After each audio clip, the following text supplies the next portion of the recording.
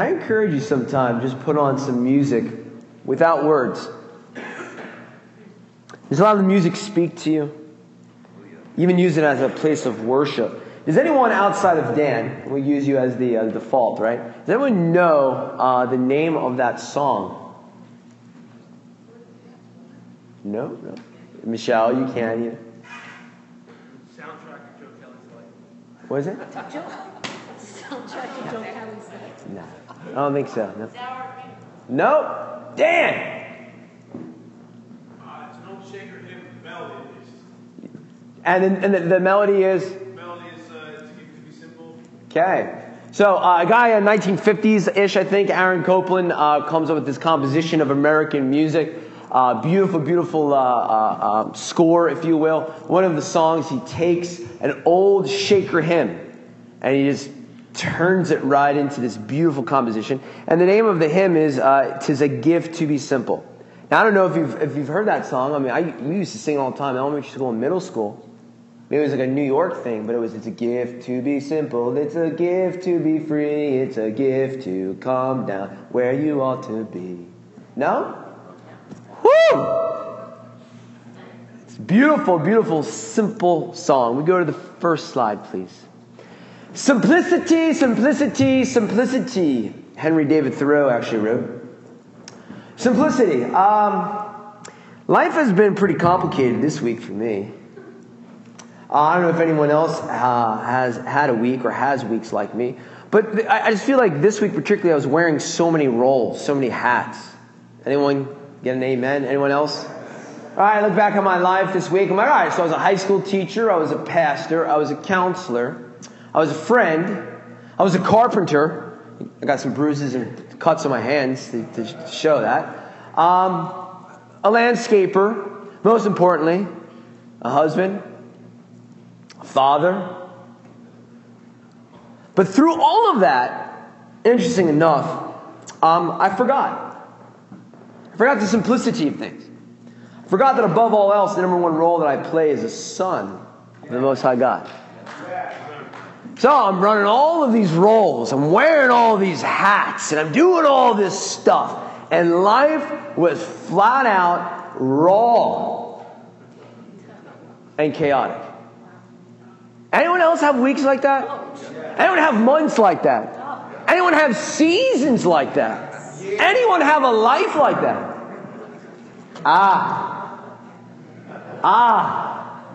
Yeah, I listened to this song, and actually I was going to sleep with Naomi, and I put that on. I have it as like my sleep song, you know, like moment before the bed. She's like, "Oh, Daddy, this is a really nice song." Throughout this week, all this was going on, but what was really interesting is in the midst of this week, if we go to the next slide, it was a holiday. Bill alluded to it.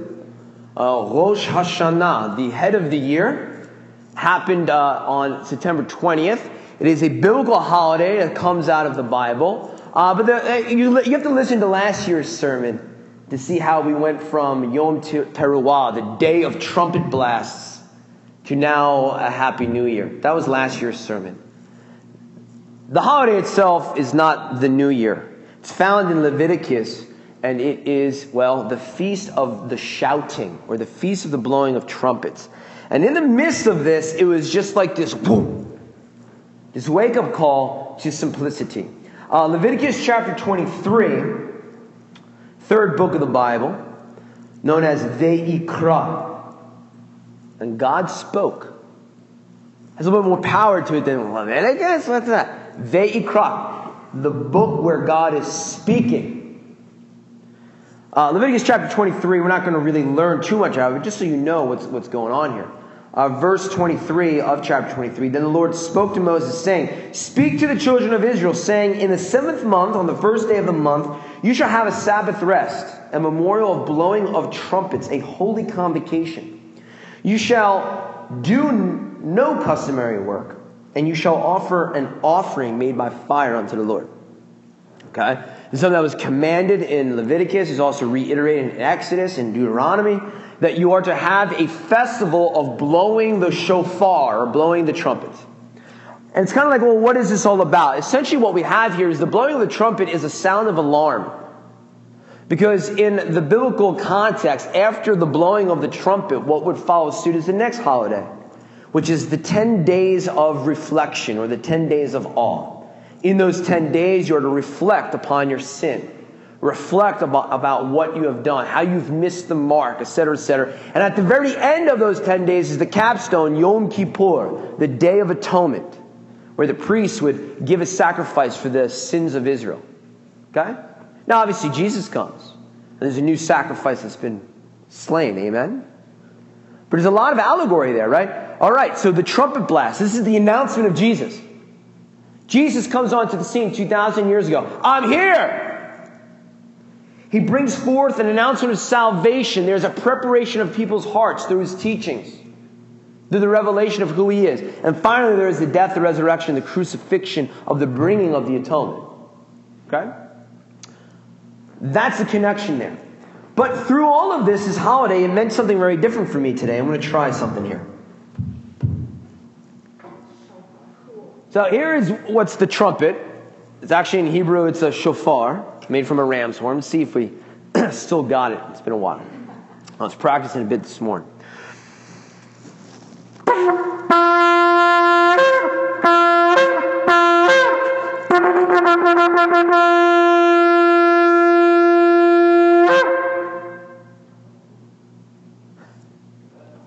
Oh, thanks.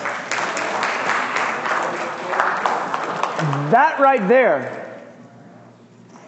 you're going to hear that one day. It's going to be a lot louder. Like, you're going to hear that one day, people, and it's going to be a lot louder. And you're going to hear it one day, and the earth is going to be shaken. And the graves are going to be opened. At the last and great day, the final day of the trumpet blast, is the trumpet blast of the shofar. An announcement that the King of Kings and the Lord of Lords is upon it to redeem his bride. Amen. Amen. That's the sound you're going to hear. Some people think maybe.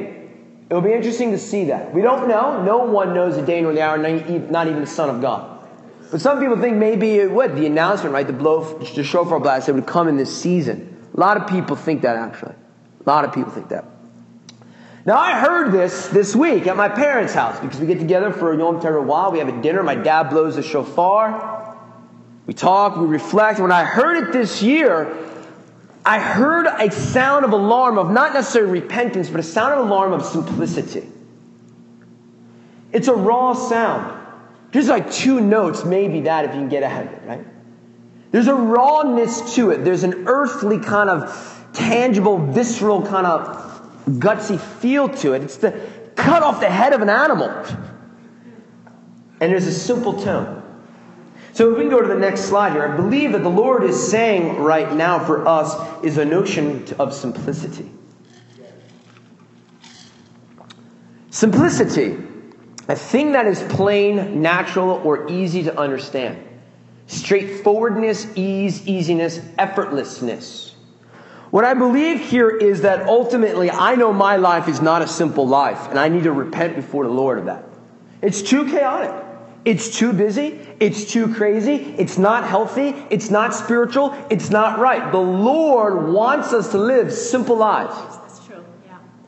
Of ease, of rest, power coming forth from rest. The simplicity of the gospel is what is so powerful behind it. Jesus comes to redeem the relationship between man and God. And we have a tendency to make things very, very complicated. Yes. You do this 3-step plan in order to achieve this. Worship is this way with all these different things. You guys know what I'm saying because I've talked about it before. Life is supposed to be simple, easy, straightforward in the Lord. And I believe that many of us have forgotten this principle. And many of us in the West, with the trappings of everything, with the trappings of air conditioning, a building, and things falling apart, and children's ministry, and rugs, and this and that, and all this kind of stuff, we lost what it was all about, that there is a simplicity, a rawness of the sound of the shofar to follow Jesus. And everything else kind of comes around and clogs up the system. Next slide, please. Leonardo da Vinci. Simplicity is the ultimate sophistication. The Old Testament was very complicated. Do this, don't do that, do it this way, all this kind of stuff, all these things that you have to do. In the New Testament, there's a simplicity that is there, that is of a sophistication. When we take complex things, we make them efficient and chill and making sense. There's a beauty to simplicity. There's a beauty in following Jesus in a simple way. So to live a simple life. Actually, just yesterday we went to, the next slide. Went to pick pumpkins. It's amazing how the Lord just orchestrates all this. This was already in the slideshow before we did this. And we went to the Amish. It was like such a spiritual experience for me. Because I have like, on my bucket list, I will, for one summer, it's on my bucket list, I will live with the Amish. I'm going to do it. Like, it's something I've always wanted to do. I want to do it. Just live with them and see what it's like. I have a major appreciation for them. Major appreciation for them. With them. I want to with them. I want to be on their farm. I want to be like doing what they do. I want to be churning the butter, the whole thing. No, we're walking around the pumpkin patch. There's these 2 Labrador retrievers, like no leash, just running around on the farm. My kids are walking. People are stepping in manure. You got these Amish kids that like are barefoot running around. Looks like they haven't bathed in a couple of days, but it's all good because, they're Amish, right? They live a simplistic life. The Amish in the 19th century, they saw the writing on the wall. They saw life was getting so complicated with the advancement of technology and the mechanization of work. And they saw that it wasn't that the machines were evil. It's that what it was going to do would bring evil. It would rip apart the family. It would rip apart community. People would just become numbers. They would just become robots. And people wouldn't work and have value to their work anymore. They said before it gets that far, we're stepping out. Now, I'm not saying for us to be Amish here. I've been working on my wife for a while to move like out west and kind of live a quasi-Amish thing. But it hasn't happened. It's probably never going to happen. But that's okay because I love it. They saw it coming. They said, we're leaving that. Because we don't want that to come to us. We want simple lives. To be with our friends. To be with our family, to be with our God, to come together in community, to live with one another, to have meals together, to raise our children in the right way, to have a simple, pure, healthy life. Wow. And there are many of them, because my mom is like Miss Warrior, Xena Warrior Princess. Like, she's there and she's like sharing the gospel, and Amish ladies like, yeah, we're saved, and they're talking about all this kind of stuff, and many of them are believers. They're doing this because they saw that it was an affront to their way of life in Christianity. So if we go to the next slide, it's beautiful. I mean, like building a home, building a barn, like the barn raising, the whole community comes together. The women are cooking, the guys are up there building together, working together, doing life together. It's so beautiful, so beautiful. Next slide. We have another group of people known as the Shakers. That was the song, the hymn, is a gift to be simple. It's a gift to be simple.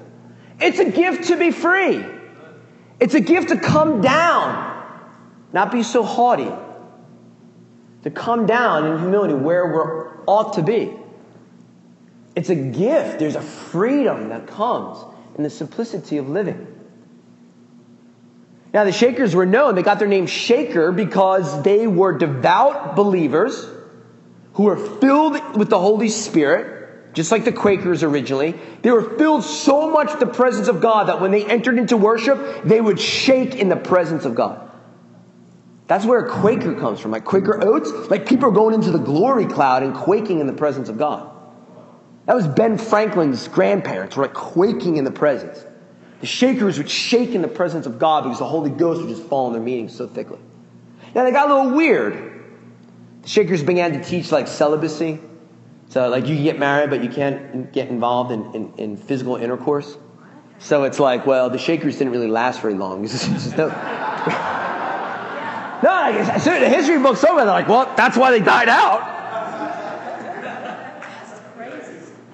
They got weird. A lot of, look, religious movements sometimes can start out well and they get weird. Yeah, right? Well, they sure made a lot of furniture. Maybe they thought it was multiplying furniture. I don't know, but Yeah, and have you ever heard like Shaker Design, like furniture, rocking chairs? People that live up in New England, surely know this, but maybe not around here.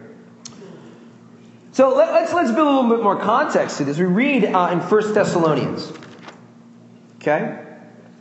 1 Thessalonians chapter 4, verse 11 says this. It's one of those scripture verses that we don't cover too often. Fill the vats, right? Give me more. You own 1,000 cattle on 1,000 hill. Give it to me. You like those scripture verses. But what about 1 Thessalonians chapter 4, verse 11? That you may aspire to lead a quiet and simple life. Yes. Yeah. This is Paul. That we pray for you that you would live and lead a quiet and simple life, to mind your own business, Yes. to work out with your own hands, as we commanded you, that you may walk properly toward those who are outside, and that you may lack nothing. The prayer is to live simple, peaceful, unadulterated, relaxing lives, to work with your own hands. That's what we are calling you to, Paul says. Make an honest living. Not getting all caught up in stuff, right? Come on now, we need an amen on this. Pastor Ramon's back. I can give you a throwback. That's what I miss Pastor Ramon. I need some amens. And then people were like, amen. I'm like, all right. It's awesome. We miss Pastor Ramon. He's not here. 1 Timothy chapter 2, in case you don't believe me. When things are reiterated, it's kind of like, whoa, let's pause and stop, and okay, maybe there's something to this. 1 Timothy chapter 2, verse 1. Therefore I exhort, first of all, that supplications, prayers, intercessions, and giving of thanks be made for all men, for kings and all who are in authority, that we may lead a quiet, simple, and peaceable life in all godliness and reverence. For this is good and acceptable in the sight of God our Savior, who desires all men to be saved and to come to the knowledge of the truth. Quiet, peaceful, simple, not chaotic lives is the desire that the Lord has for you. Amen. Amen. There's not much stress there.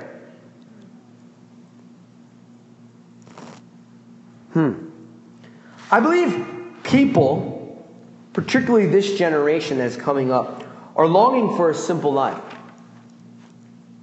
They just don't know how to even get it.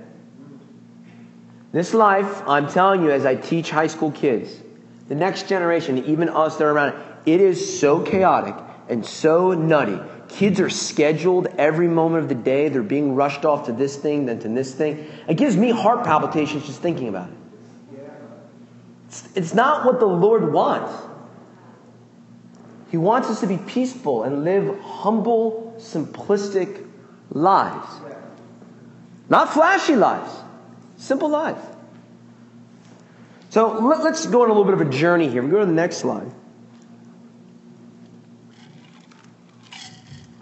Have any of you seen this painting? Yes. I feel like it's like in every grandmother's house. Here, just a show of hands. You've seen this somewhere? Or you're like, I've seen it. All right, there it is. It's in my grandmother's house. I kind of want one, honey. No? You don't like the hue of the... That's true. I told the guys at work I'm waiting until I'm 40, and then I'm getting like the suede elbow patches on it. I gotta wait till 40. This painting is entitled Grace by Eric Enstrom, an American painter in 1918. Very famous painting, but it's very bizarre. The guy couldn't sell the painting. He could not sell it. No one would buy it in his gallery. And in 1918, this guy walks into his gallery in Minnesota. He goes in and he's like touched by this painting. And he takes a photograph of it and he starts to make prints of it. And it goes all around the country. This thing sells like wildfire. I mean, everyone is buying it. Everyone is buying it. And so the artist, when it questioned, like, what was the deal with this photograph, or rather this painting, he says, I wanted to make people conscious of the things they had instead of the things they had to do without. There is a man, an older man, bowing in prayer at a very simple wooden table. And all he's got in the frame of the picture is the Word of God. Thank you, Lord. Bread, gruel, according to the painter, and a knife, and a spoon. And he's bowing his head in thanksgiving that, oh, what you have given me. Now, what's so powerful is that he painted this years before 1918. But in 1918, the culture was ready for it. What happens here is 1918 is very quite unbelievable. World War I ends. At that point, it was known as the Great War, the biggest war the world has ever seen. 14 million men killed. They call it the lost generation, entire generation of young men gone. Go back to the towns of France, back to the towns of Germany, back to the towns of England. There was no one between the ages of 18 and 30. Just, they were gone. Then there were some maimed, some with PTSD, then you know what it was yet, people with shaking and people with missing limbs. It was the first mechanized war. First machine guns, first tank, first mustard gas. I mean, war just went to the next level. Now, after the war, or really at the end of the war, which is even crazier, is because of the trench warfare and the bacteria and the viruses and the feces and the blood and the guts that are sitting in the trenches. It was a great breeding ground for what is known today as the Spanish flu. The Spanish flu, right at the tail end of the war, went all around the world and killed 30 million plus. Twice the amount as the people that were killed in war. The devastation, the blood, was so bad that it gave birth to an influenza that kills 30 million people across planet Earth. And in 1918, a man comes walking into a town in Minnesota, probably a soldier, probably a veteran. He looks at the painting and it's like something to be thankful for. My generation saw hell, but I'm alive. I got the Word of God. I got bread in my belly. I got gruel. I got water. And I have a roof over my head. And an entire culture, entire generation, it spoke to them because they just saw such devastation. There is power in the simplicity of giving thanks for those simple things that we have been given, without a desire to have more. That created a purity of heart, where people saw something in this painting. Now, this is very different than the world that you and I live in today. If you go to the next slide, I don't know what time it is, but I feel like I probably should finish up soon. Got an amen on finishing up soon? Okay. No? No amen? Keep, oh, come on. Millie's saying that. The church secretary is saying keep going on. I need like someone else to say that. Keep on, okay. Alan says keep going. My wife is always good. Okay.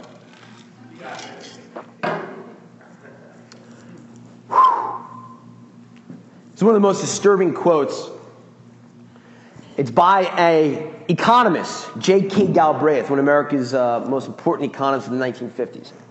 In the 1950s, Dwight Eisenhower has a panel, the President of the United States, to sit down at a table. He invites business leaders and economists together. And this is their economic plan for the United States in 1953. Our enormously productive economy demands that we make consumption our way of life. That we convert the buying and use of goods into rituals. That we seek our spiritual satisfaction, our ego satisfaction in consumption. We need things consumed, burned up, replaced, and discarded at an ever-accelerating rate. Because if we do that, and we get people to buy more things, what's going to happen to the economy of the United States? It's going to flourish. Now, in 1953, World War II came to an end. The Korean War came to an end. And they were like, oh no, we need production. And so what we're going to do is we're going to produce a consumption mentality in the United States where we will tap into your mind to get your spiritual satisfaction, your ego satisfaction in buying things. The world we live in right now, buy. You don't have it, put it on credit card. Buy more things. Things fall apart. Things break down. This isn't nice enough. Let me get something better. It has all been designed for you in 1953. A World War I vet sitting at the table with his bread is not thinking like this. Do you know that washing machines, irons, microwave stoves, all that stuff is purposely designed to break down? Very good. Planned obsolescence or designed obsolescence is the term. You're like, oh man, they don't make things like they used to. Yeah, no kidding, because if they made things like they used to, you would have an iron for 30 years. Like we know it from the 1950s. There's design journals, there's business journals. I've studied this stuff in American history. They actually like, how long can we make a washing machine last and then break down so they'll buy another one without losing the fact that like, oh, maybe I shouldn't buy this brand again. Like, it's designed that way to generate the economy. What's really spooky here is we don't want people to live simple lives anymore. Simple lives are not affluent lives. We need to find a way for people to buy money on junk. And get into their mind that if they just buy a little bit more, they'll have higher value.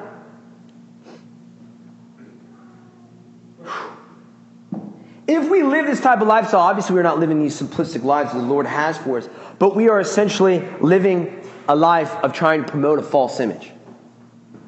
False image of the middle class. This is what I have. This is what kind of car I drive. This is the cool things that I can buy, etc., etc., etc. You're essentially generating a false image, and a false image is an image that you worship. A false image that you're worshiping is not the worshiping of the one true image, God.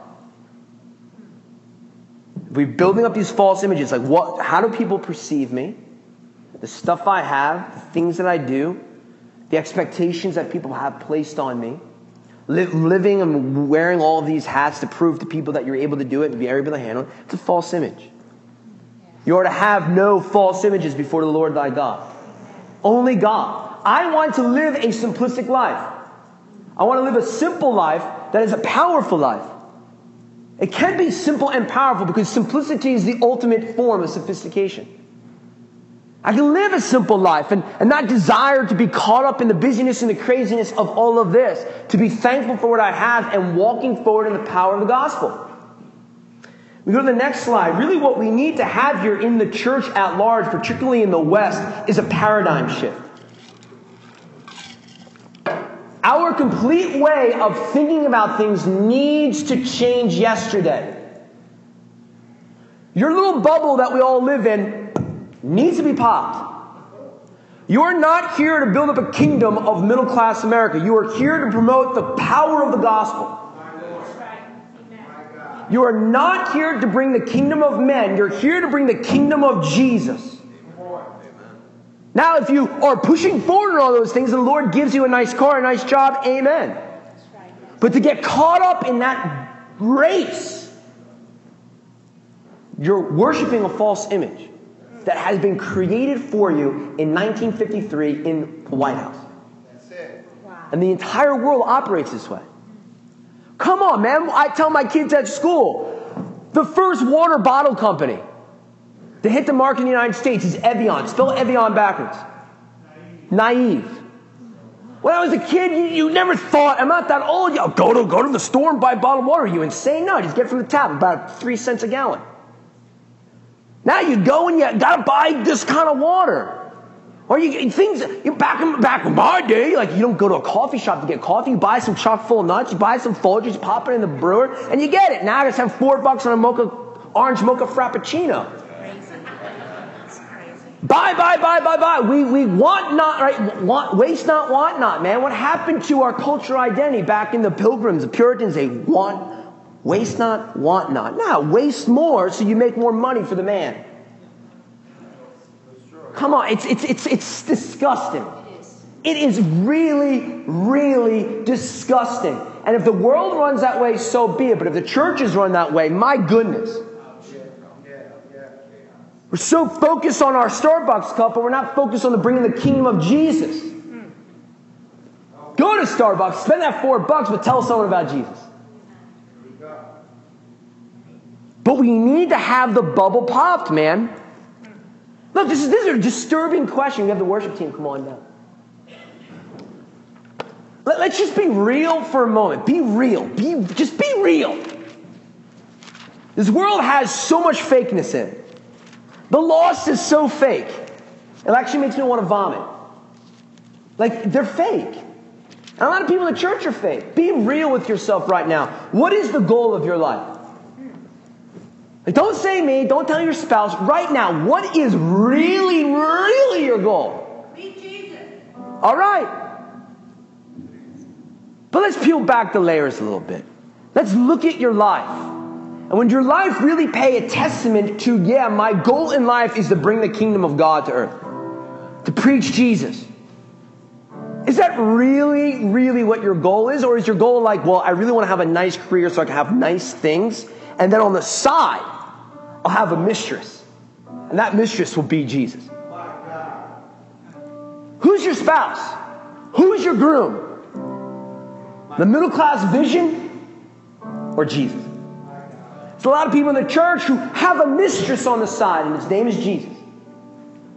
I'll go to him when I feel like it. When the world, when the thing I really am married to, mammon, and kingdoms of men are not doing it for me anymore, I'll go over to my mistress, Jesus. I'll get a little emotional high from that, and then I'll return to the vomit yet again. You're married. You're enthroned to the King of Kings and the Lord of Lords, who's calling you to preach a message different than that paradigm right there. It's a message of the simplicity of the gospel. You're a sinner. You've turned away. But Jesus is here to provide an answer, and He wants to heal you. He wants to restore you. He wants to set you free from every addiction, everything that the world is trying to grab a hold of. I am telling you that there is a way, there is a truth, there is a life of the simplicity of the power of gospel. And it comes through surrender and submission to the power of God. How do we do this? It's very simple. Next and final slide. You have to let go and let God. You have to let go and let God. You have to let go in your finances and let God. You need to let go in your careers and let God. You got to let go in your relationships and let God. You got to let go of what you think you are and what you're about, and you need to let God. And when you do that, God comes ushering in Romans chapter 8 that says, "He who follows is led by the Spirit of God. They alone are the sons of God." We submit ourselves to the simplicity of the gospel.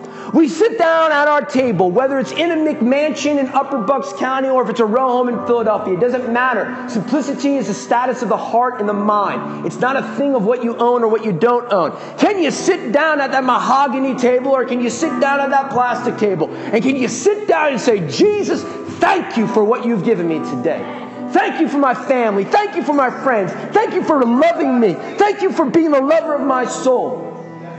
And I surrender all things to you. You can take it all if need be." What it all comes down to, is what is your goal? Your goal needs to be to usher in the kingdom of God,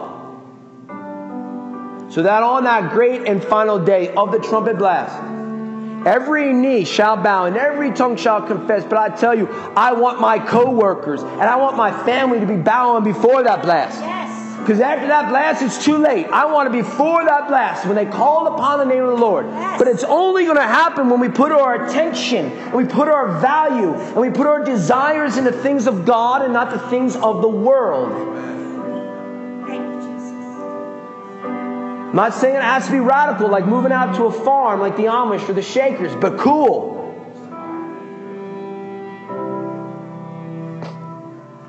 So how do you do it? The thanksgiving.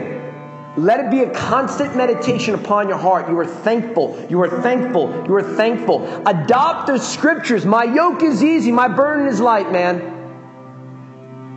Many of us take on the yoke of the world, which is controlling and forcing and heavy. But the yoke of Jesus, God's, and His light.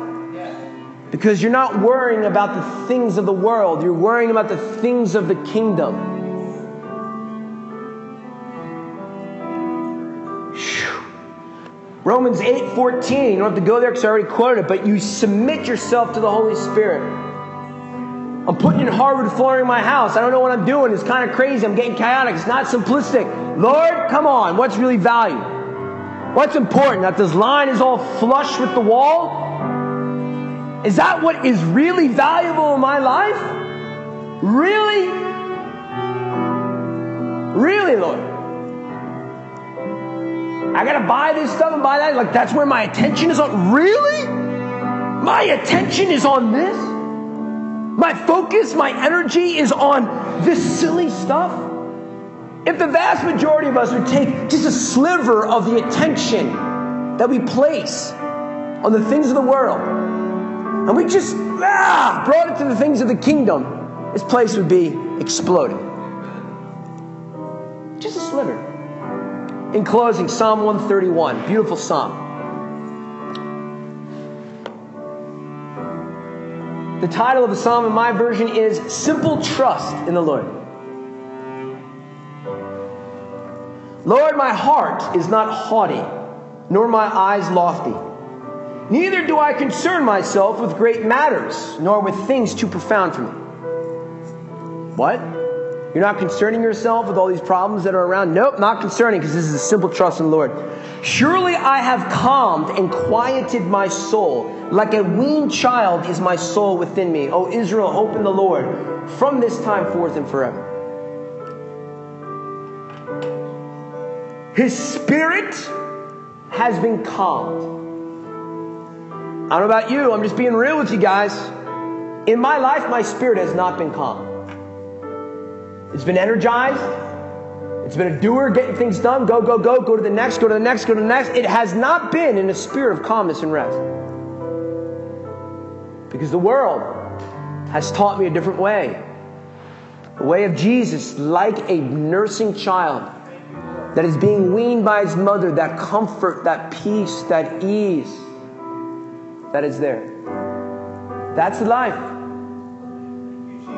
That's the life he wants for you and I. And it can only come through thanksgiving, submission, and a focal point, focus on bringing the kingdom of God. That's what it's about. Why don't we stand?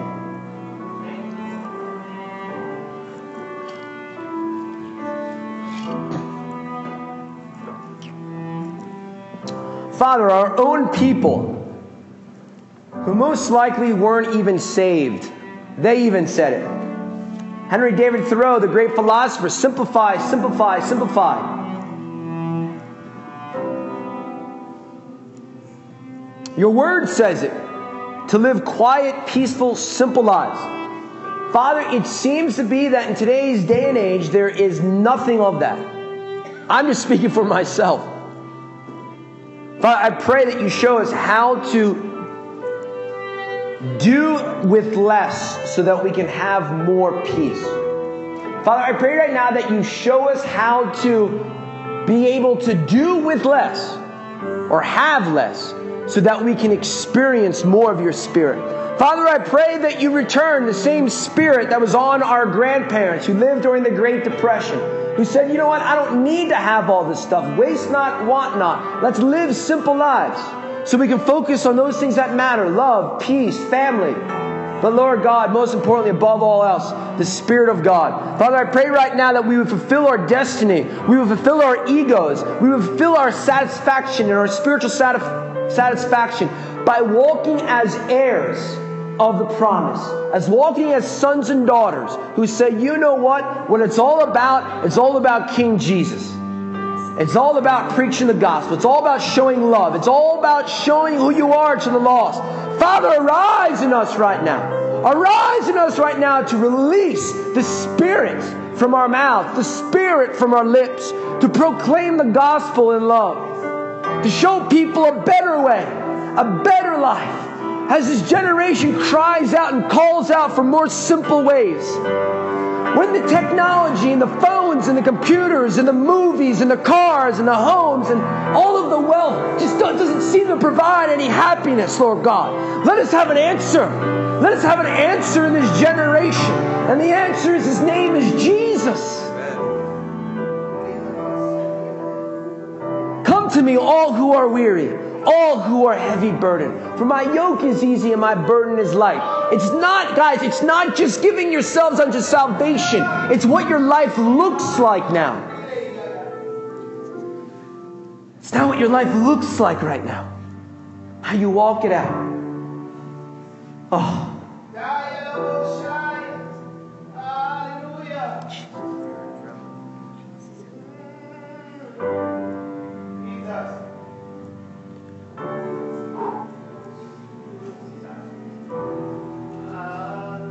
There's a couple people, and there's nothing against you, but there's a couple people that I just look at. When I see them, I'm like, man, they are peaceful people. And if I just recite your name, like, please don't feel bad that your name wasn't given. That's what I feel like the Spirit is doing. If you feel comfortable, if you can come down and pray for those people who have a little bit of a war horse inside them that's been pacing back and forth. You calm people if you can come and just pray for us. So I think of calmness, and I think of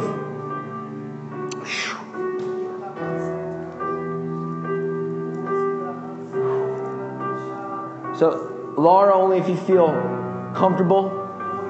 Cynthia, Frank, such humble, simple, calm spirits about them. My wife, Michelle, Kate.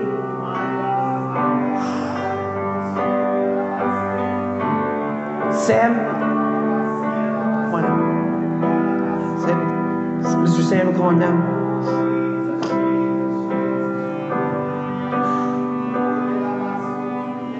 Like I said, only if you feel comfortable. Michael the architect. Michael Hampton. Let's just see how this goes. If you feel this, you want some prayer for this, come on down. If not, have a wonderful week. We'll have some refreshments downstairs. But if you want some prayer for the calming of the soul, here's some really wonderful people who have that. Oh, yeah.